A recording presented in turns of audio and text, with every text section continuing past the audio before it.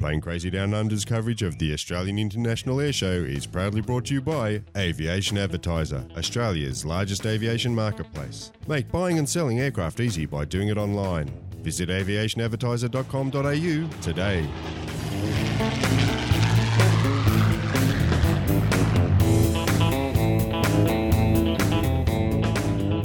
Well, g'day folks, and welcome back to Plane Crazy Down Under, episode 56 already, and Avalon Quickcast number 3. Now, Grant, we've had another busy day. We're sitting here at the end of it, and boy, each day we come here, we're just a little bit busier than we were the day before. Yeah, that's probably because I'm working my butt off to organise a whole lot of interviews and make things happen. So certainly having some fun meeting people and getting us out there to score a whole lot of interviews with some really interesting folks. Now, let's run through some of the things we've been doing today. Now, not all this will be in this Quickcast. We'll talk about what's in this Quickcast in just a moment, but we started off this morning with something a little less high-tech and something that's maybe not quite so quick, and that was the pilot of the RAAF hot air balloon. That's right. He's a squadron leader, and he has amassed a lot of time flying a lot of different aircraft and helicopters, and these days he's also doing a little bit of time flying the hot air balloon, so that was right up my alley. We had a good old chat with that.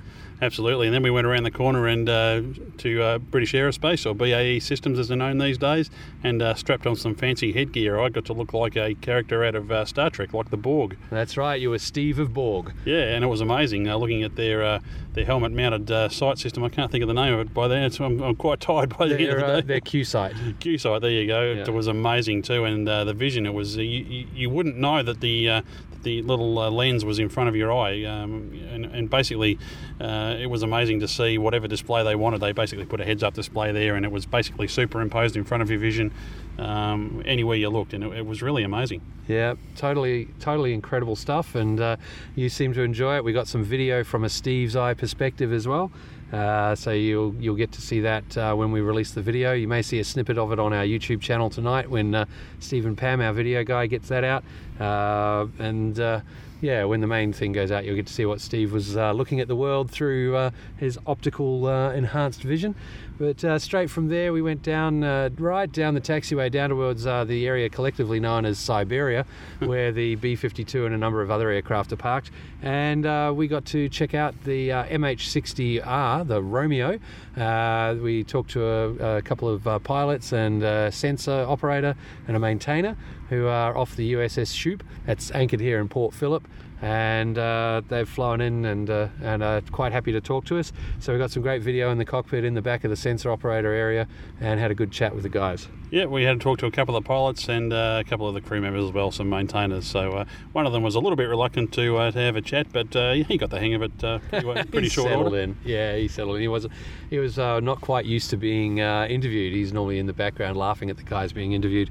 But from there, I went down with Stephen Pam, and we hooked up with the chief pilot from Piaggio and Lorenzo there, and we sat in the fully powered up cockpit of the Avanti 2 and got to go through a few of the systems and discuss the aircraft, its handling, its performance, plus also his background. So that was quite a wonderful moment in there. It's a tight little cockpit to get into. You got to be extra special careful, but once you're in, it's an amazing aircraft. It was quite similar to the Beech Starship in many ways. So yeah, quite an interesting looking aircraft. Not a conventional looking aircraft, which is really why it's so cool. Yeah, indeed. And from there, I went off. Steve, you went back to do some more editing, and I took off down the tarmac and met up with a few people and had an interview of a kind that we don't normally have here, and that was with one of the RAAF working dogs. So you interviewed the dog itself? I didn't really get to interview the dog. I had a look at them, and they were quite interesting animals. As one of the guys has referred to them, furry razor wire. Yeah. And they can be quite vicious when they are told to be. But no, I had a chat with one of the handlers, and he worked me through what the guys do and how they train their dogs so that they can protect the aircraft assets in the evenings and things like that when no one's around them. So that was quite an interesting little chat. Not the usual kind of subject material we get, but interesting nonetheless. Absolutely. But talking about interesting, the next place we went was the one that everybody's interested in this air show. That's the pair of F-22 Raptors that are parked here, and we got to talk to a pilot and one of the crew chiefs there. fantastic looking aircraft. Now, we should mention about that interview. We were actually going to put the balloon interview in this quick cast, but I rushed back and edited down the Raptors. Now, there's a couple of things I need to point out about that interview. Point one, just about everything on that aircraft is pretty tightly controlled in terms of information, so we had to be quite deliberately vague in what questions we asked them. We couldn't drill into too much really technical with the guys. So that was a little bit of a challenge for us. The other challenge, of course, was that a 4-ship formation of Super Hornets decided to take off right in the middle of our interview, so it's been quite roughly cut. I've deliberately done it that way so you can see where the cut points are, but you so that you understand why I've cut it that way. Yeah, it was very noisy. Yeah, it was great being on the flight line and all that, but that is a peril of doing interviews at air shows, as most of us know. But I decided, okay, Steve's right. We'll skip the balloon, even though I think everyone should be hearing about balloons, and we've gone with these Raptors. But Steve got some revenge on me there. I had to go off and go down the other end of the tarmac and get the latest news from Timbo and chat with the guys at Temora and organise a few things with them, and then go across and catch up at the Keyhole with Papa Smurf and get an update from him. You'll hear them later. During that time, the Haas Neptune came in, and beautiful aircraft, that one. And the Judy Pay's Vampire also came in at about the time that I was down there talking to the Temora guys. So, Steve, what were you doing while I was walking a long way? Well, just a few short paces from the exit to the media centre is CCAS, a CCAS simulator. So we thought we'd better go and have a bit of a burl around in that. So I got to burl around in this lovely full motion simulator. We did a video and audio interview there. So Steve Pam, our video guy, has taken all that back and will be feverishly working away on all that over the next couple of days. But a highly realistic simulator, and quite an affordable price too. I was amazed. I won't give it away. You didn't want me to tell publicly how much they cost, but boy, it's a lot cheaper than buying an aircraft, I'll tell you. That's for sure. So that's been the busy day we've had. We've got lots more coming up tomorrow. We're working our contacts, and we have a very packed day tomorrow, and I'm looking to get Saturday and Sunday filled out as best we can around the streaming hordes of humans that are going to come in the gate as of tomorrow at lunchtime. Okay, so the Raptor interview will be interview number 2. That'll be after the ad break, but before that we're going to go and visit with our friend Matt Hall, and we interviewed Matt in his little makeshift hangar that he's got set up here in front of his aircraft, stripped of the Red Bull titles now, but still looking very good with his new sponsors on there. So let's cut to that interview now.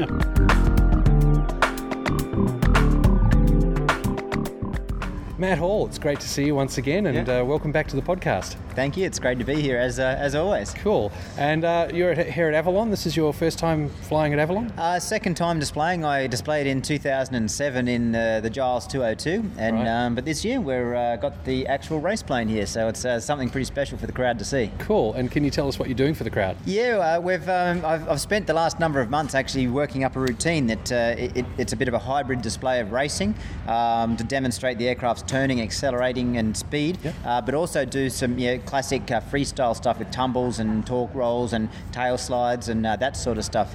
But what I've done that's pretty interesting is I've put it to music. So the whole thing is choreographed with point rolls to the beat and smoke on and off with the music and everything. So if people get to see it, they want to be up the front so they can see me at low level, and also near a speaker so you can hear the music pumping out, and it hopefully it's a bit like a party. Cool, a bit choreographed there and throwing it around. Exactly. Nice. How long have you been practicing that routine for now? Well, this specific routine, I started practicing it in late December, so it's taking about 2.5 months to get it to where I'm happy that it's very consistent. But it's interesting to fly to music, because when you're just doing a normal display without any timing, if you're getting blown, you can just extend over here a little bit. But now it's all the music. I've actually got to take from this side to give to this side so that I keep the display center in the wind. So it's actually quite a very interesting challenge to be able to make it look the same every time, regardless of wind conditions, to the music. Yeah, wind is interesting because it's been quite breezy here at Avalon the last couple of days, and the other thing is it's quite overcast. So does that have an effect? My display, it's about a 2,500 foot ceiling, so as long as I can get to 2.5, I can fly my full show, but I do have a low show to the music as well. The wind has been challenging. I've been fortunate enough that every time I fly, it's about 30 knots across the runway.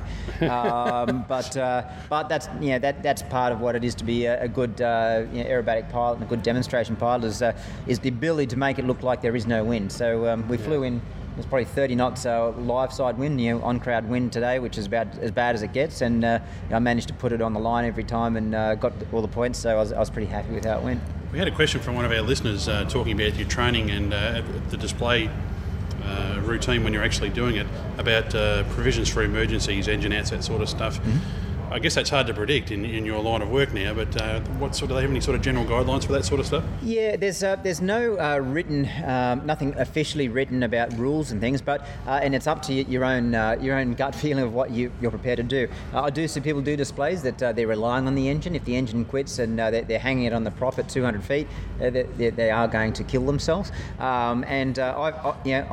You learn over time of what's good and what's bad. But with my display I've got now.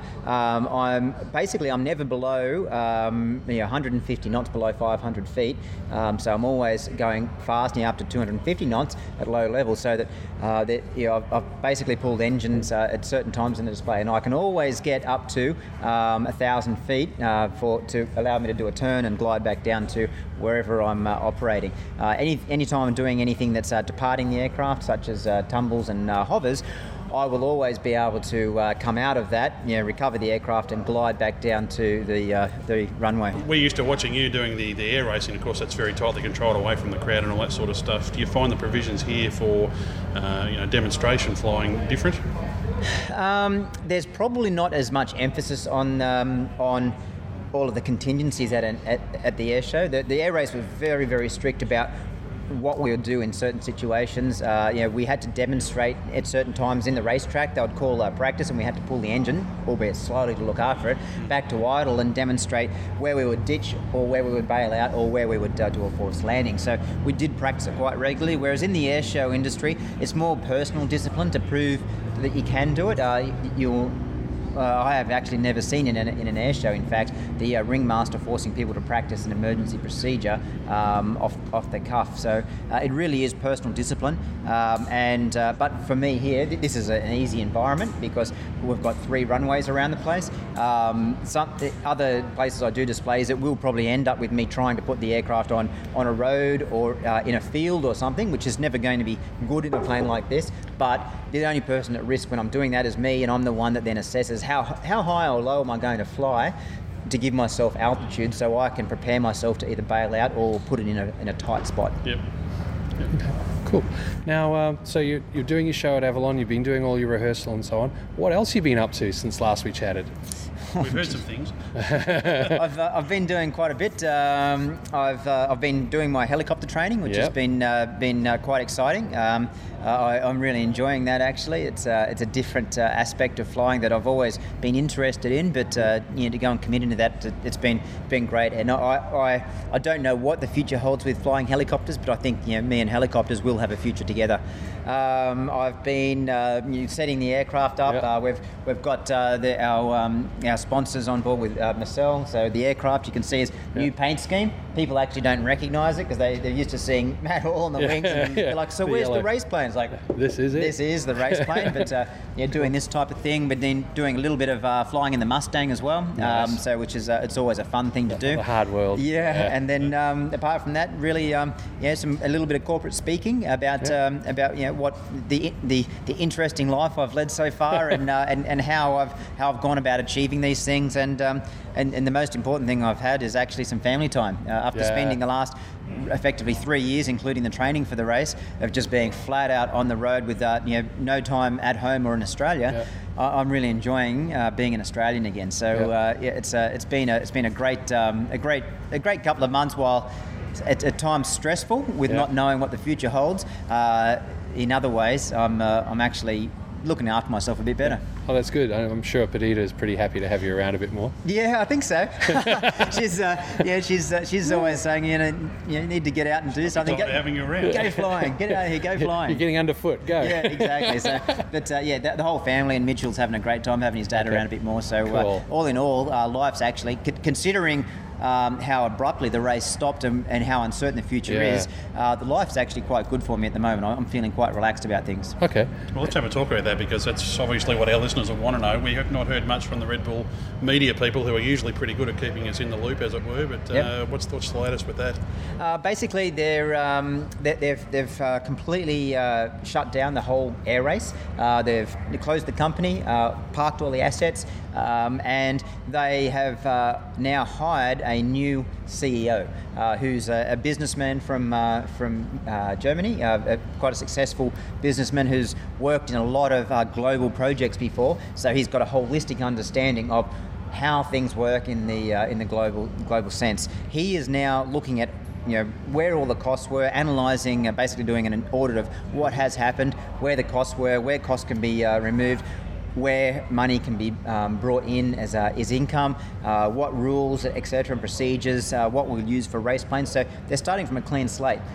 Because they're starting from a clean slate, no one knows how long it'll be until they've gathered all the information to then say, this is the business plan, this is what we're going to do, and this is how long it'll take. So at the moment, us as race pilots, the air race itself, which effectively is only one or two people at the moment, don't even know themselves when it will recommence, because until they gather all the data to be able to make an informed decision, there's no point putting a stake in the ground, because you're probably going to have to move it anyway. So what we have been told is definitely no racing in 2011, and at the moment indications are that it's probably more than likely not going to have any formal championship in 2012 as well. Does that mean we won't be doing anything?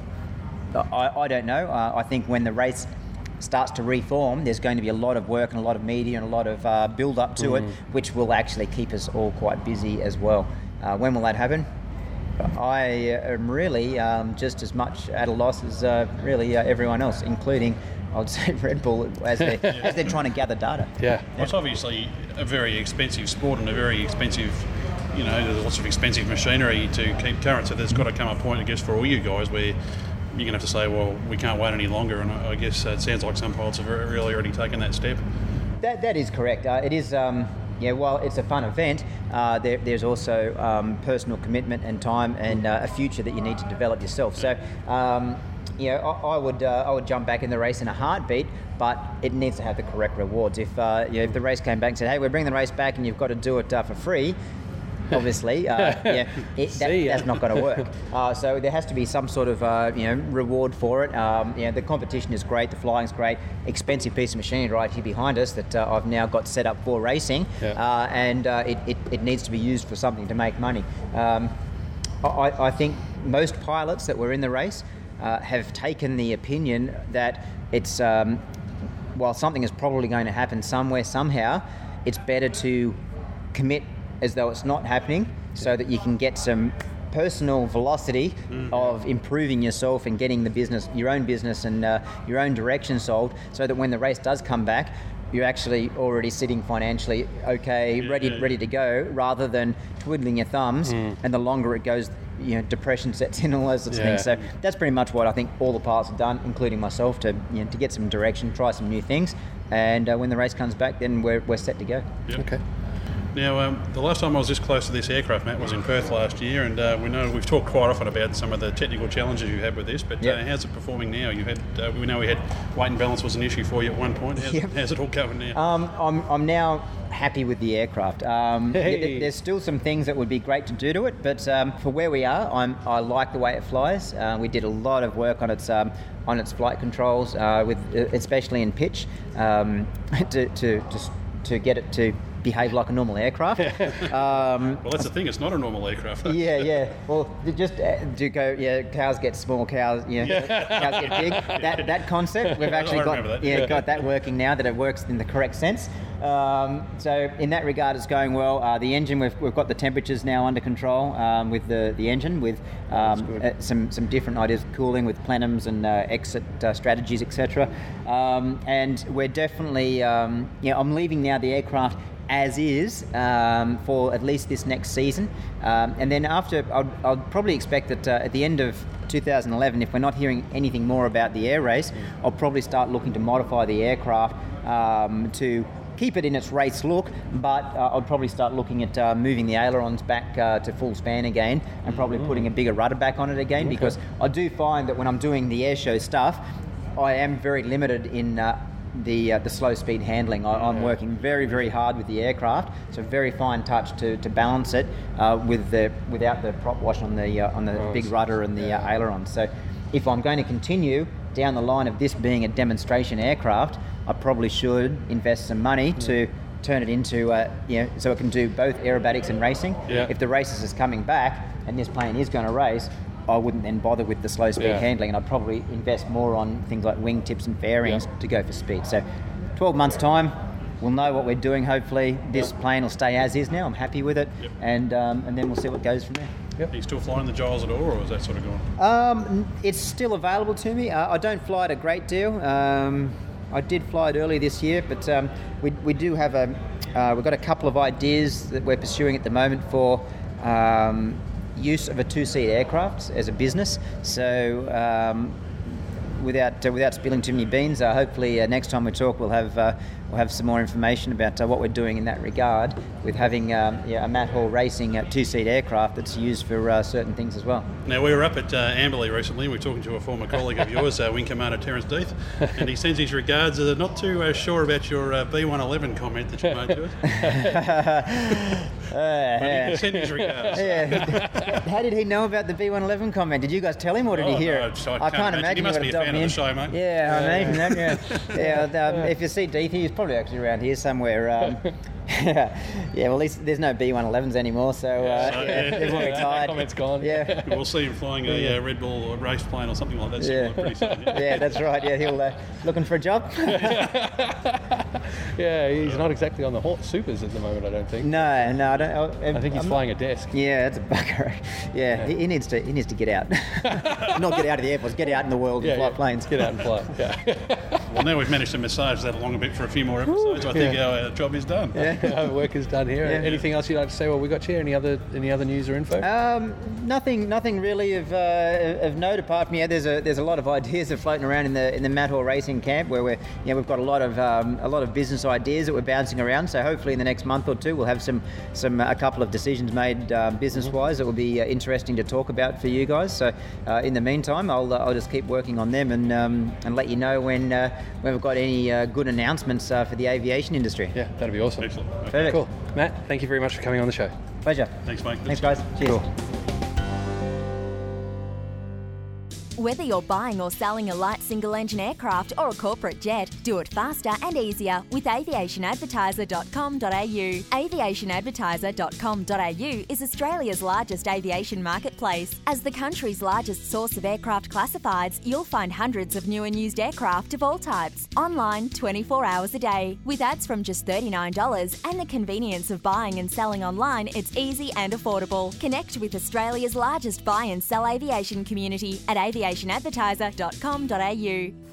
I'm Matt Hall. Hi, I'm Matt Hall. I'm Matt Hall. No, I'm Matt Hall. No, I'm Matt Hall. Everyone wants to be Australia's champion Red Bull air race pilot, and now you can own a piece of Matt Hall memorabilia. Polos, t-shirts and caps for all shapes and sizes can be found at matthallracing.com. Just go to the online store and you too can be in the loop. Hello, I'm Matt Hall.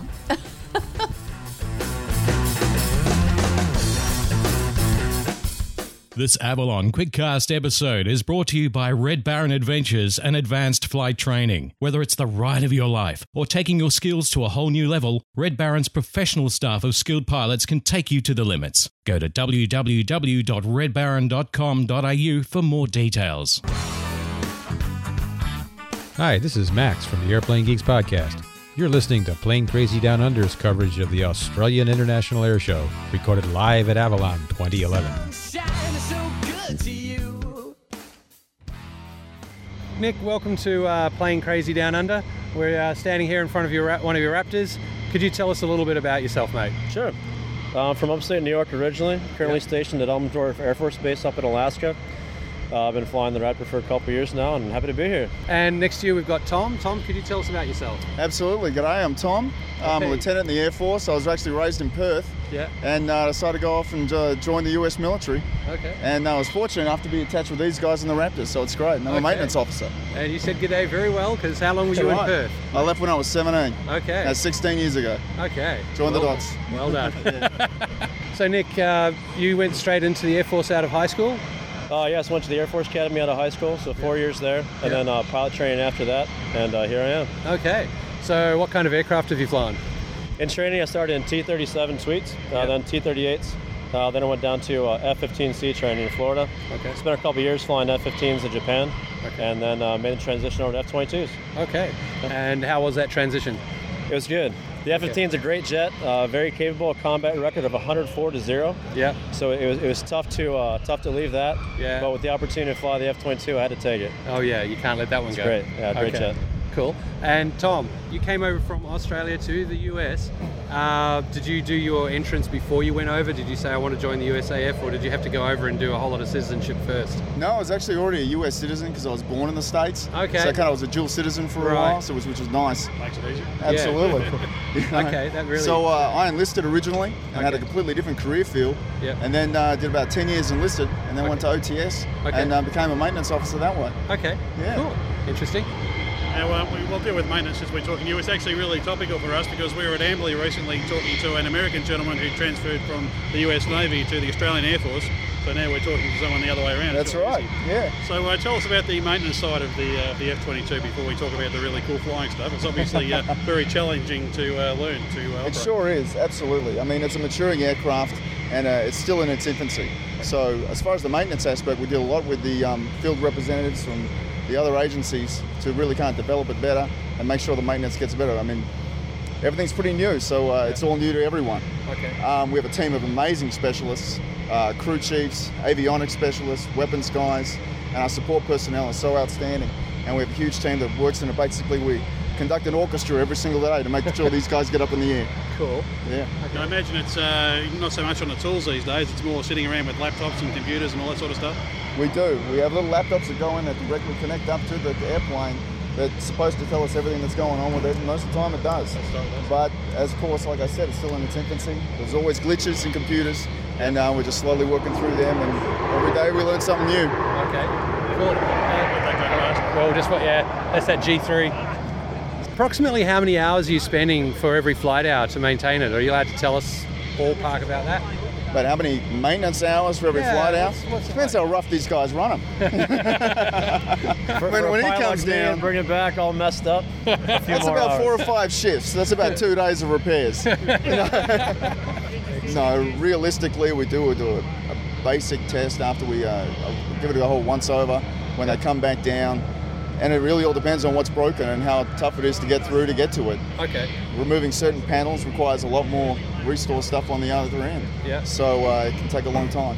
In terms of how often do you have to go in on the thing? Is it mostly just checking the computers, recalibrating and updating? It's a daily event. It's every single shift is going in there. Every time it comes up, every time it comes down, every time we're prepping it. We have to hook it up, and then we have to link it up with our servers. Yep. So yes, it's a daily event. Okay. And when you say it's in its infancy, obviously we know that they're not producing them anymore, but obviously with a lot of the new technology, there must still be a lot of development going on and a lot of research that goes with the materials that are on it, the systems. It's constant, and we're fortunate to have some amazing engineers who work with us right there on site. And so it's great for them. They can see exactly what we're going through. We can tell them exactly what's wrong. I know that we get words from them from the other side of the house who tell us what we're supposed to be doing. Yeah. And then when it doesn't work that way, it's great to have them right there to identify that and then fix it on the spot. Yeah. No, we did do what you said, and look. Yeah. Exactly. Look, it doesn't work. Yeah, I come from an IT background as well. Oh, really? So, yeah. Yes. I've been there when you're saying to the engineers who built the system that you're trying to install for the client. Yeah. Absolutely. It can be very frustrating. Yeah.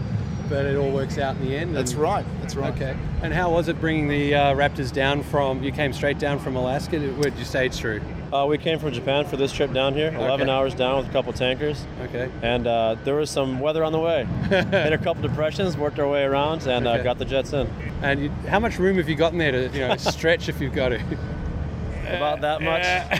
That's about it. The F-15 is a bigger bubble canopy, more room to move around. You can push off the sides and stretch out a little bit. But the F-22 it's a pretty small cockpit, as you can see from up here. Oh yeah. So I mean, the inevitable question of what do you have to do to get out at the end of an 11-hour flight? do you have to massage your legs a bit to get out, or is just wave the beer in front of him? Oh yeah, forgot. I'll be down the ladder in no time. Someone said beer. An interesting thing, Nick, with the seating position, we know with the F-16 that the pilot sits slightly reclined in that cockpit. How is the seating position in the F-22? Is it similar to that, or have they got you sitting more upright? It's a little bit more upright. It's not as reclined as in the F-16. The F-15 is pretty straight up, especially compared to the Viper. This is tilted a little bit more back, but pretty similar to the F-15. Okay. So how is she to fly? It's wonderful. What are you allowed to tell us about her handling and things like that? It's very natural to fly. Okay. Anybody that can pull back on the stick and roll left and right knows how to fly it. Okay. Very easy to land. Yeah. We don't have any two-seat trainers in the inventory. So your first flight in the F-22 is your solo flight. Oh, wow. So you better not mess it up. Under pressure. and how is it? I take it you've got simulators that allow you to get used to it? Yeah, we have simulators. Okay. We put a decent amount of time in there to make sure we know all the switchology, all the checklists, what we need to be doing, and how to recover from different emergency procedures. Yep. And then we hop in the jet and have a ball. Okay. And how close is the fidelity of the simulator? Is it except for the G's and all that kind of stuff? Is it very close? It is very good. Okay. Yeah. Flies very close. So now, from a handling perspective and a pilot workload, like some of the older aircraft, you are on that stick and throttle all the time and keeping it right. How much do the computer systems help you on these ones? Quite a bit. It's a very stable platform. The flight controls are all computer programmed based on your inputs. Yeah. So it's a little bit lower on the workload for the flight controls. Yeah. Very smooth, which allows you to take care of some other things you need to do in the cockpit. Yeah. And one of the challenges that first made the transition to the Raptor is that it's easier to fly, and there's so much information that's almost information overload in the cockpit on your displays. Yeah. So that's what you need to spend your time on. Okay. Come up to speed on all the computer systems and everything. Okay. Cool. And in terms of the general handling, now you're saying you can bank left and right, you can fly it. Yep. But compared to an F-15, how is it in terms of turn and burn and all that kind of stuff? There's responsiveness. Very good turn capability for both jets. The problem with that I had with the F-15 was over-G'ing. Okay. There were several occasions that I pulled a few too many G's and overstressed the jet. Oops. Which is a little bit more difficult to do in the F-22. So maybe that's the reason why I got that assignment. Take it a little bit easier on the inventory. Stop breaking our jets. Go fly that one. Similar turn performance. Similar kind of thrust, a little bit more out of the Raptor. Okay. And slightly different flight controls. Okay. Yeah. And in terms of the missions that you're flying, it's all combat, high altitude, that kind of thing, combat air support? For the most part. We have a building block approach. You start with 1v1 BFM or dogfighting, and work your way up to a 2v X scenario, and then larger and larger force type of scales. Okay. Mostly air-to-air. Yeah. Defensive counter-air, where we're protecting an area or a point. Yeah. Offensive counter-air, where we're either escorting in strikers or we ourselves are going to go in and strike. Okay. So that's predominantly what we do. So in terms of the strike, that's similar to the F-15 Strike Eagle in that respect? Yeah. Similar, but we take the strengths of the Raptor. Yeah. We're going to go a little bit higher, a little bit faster, and a little bit stealthier. Yeah. And get where we need to go. Okay, cool.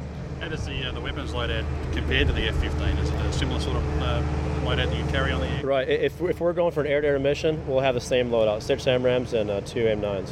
And for what kind of things would you carry in a strike mission? We have the capability to carry JDAMs, just 2 1,000-pound bombs at a time. Okay. Now I noticed you've got a couple of tanks on the wings there. That's right. Now, would you carry the JDAMs internally or externally? Yes, everything is carried internally. Even our gun is internal. Okay. In terms of the F-22 program, obviously, to be highly competitive for you to get into, I suppose it's more than just a matter of breaking too many F-15 airframes before they push onto this. Yep, probably a lot of good timing. Some guys are selected straight from pilot training, and that's going to be highly, highly competitive.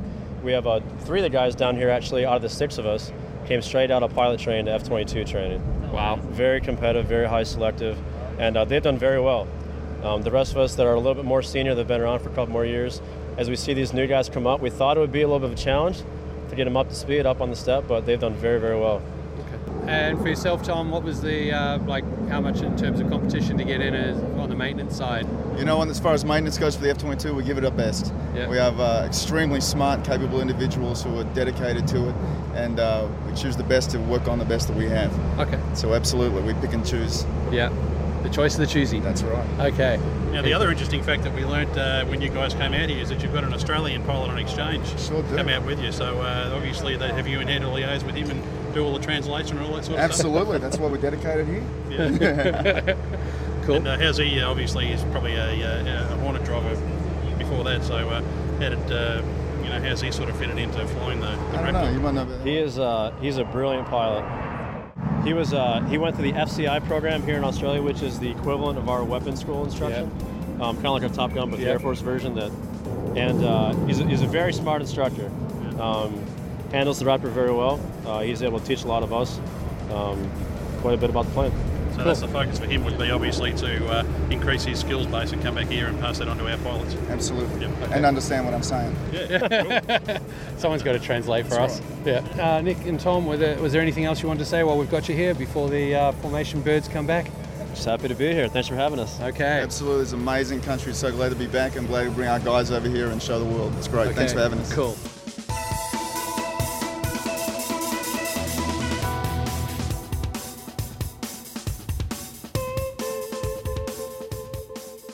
And now it's time for Timbo's Tarmac. Okay, we're out here on the tarmac with Timbo. Timbo, what's been happening on your tarmac today? Yeah, well, we've less and less stealth aircraft. We actually got some jets today, which was nice to see. Excellent. Yes, I see we've got Temora have sent down the Sabre and the Meteor. They are. The Sabre and the Meteor here. Vampire's just arrived as well, but we're popping that straight in the hangar. That's where it's going to spend the night, and we'll get that one out tomorrow. Okay. So tomorrow. Tomorrow, yes. Hudson was held up. We've put that in at Point Cook. There was too much crosswind for it today, so put it in there, and we'll bring that across in the morning. Okay. Weather permitting. Cool. So it looks like you're going to have a pretty crowded little tarmac tomorrow. Yes, plenty more to come. We've still got the museum aircraft to come down and the Harvards. So there's going to be 5 Harvards now, not 4. So yeah, plenty to come. That's going to be a very packed out Warbird tarmac. You'll be a happy boy. That's what we like to see, yes. Cool. And right now we're actually standing over in the keyhole because right now today you're doing Timbo's taxi service. I think it is, yes. Judy Page just arrived in the Vampire, so we've shuttled her around a little bit. And then I had one of the more interesting requests, which was to pick up the crew off the Tiger aircraft and bring them across to have a look at the Raptors. Mate, you're a legend. You do everything. Yeah, that's what we're here for. Help them out, do what we can. Cool. Thanks, Timbo. And we'll come and see you probably about this time tomorrow. Yeah, well, tomorrow's a busy day, so give us a call and we'll certainly help out. Thanks, mate. All right, mate. And now it's time for In the Keyhole with Papa Smurf. We're sitting inside here at the keyhole control room with Papa Smurf. Mate, how was your day today? Wasn't too bad. We've had a bit of variety today. First up, we had a Cessna Citation VIP aircraft come in. We put him to one side in the keyhole and just left him there for a while.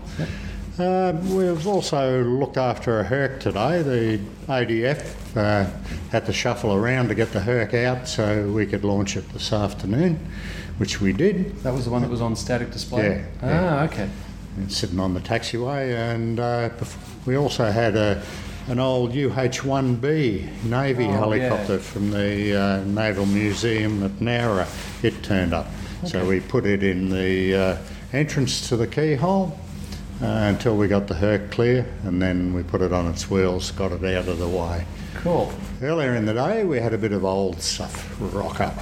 Yeah. We had a Catalina, the Black Cat, from the Historical Aircraft Restoration Society at Albion Park. Yep, so that's their PBY sitting over in the corner there now. Yeah. And just recently we had the DC-3 turn up from Haas. Excellent. We'll be here probably until about 8 o'clock tonight, waiting for Connie. Oh, she's coming in tonight? Yeah, the mobile oil leak's on its way in. Yeah, it does leak a bit, doesn't it? Oh, yeah. I made the big mistake of walking behind her when she was starting an engine the last show.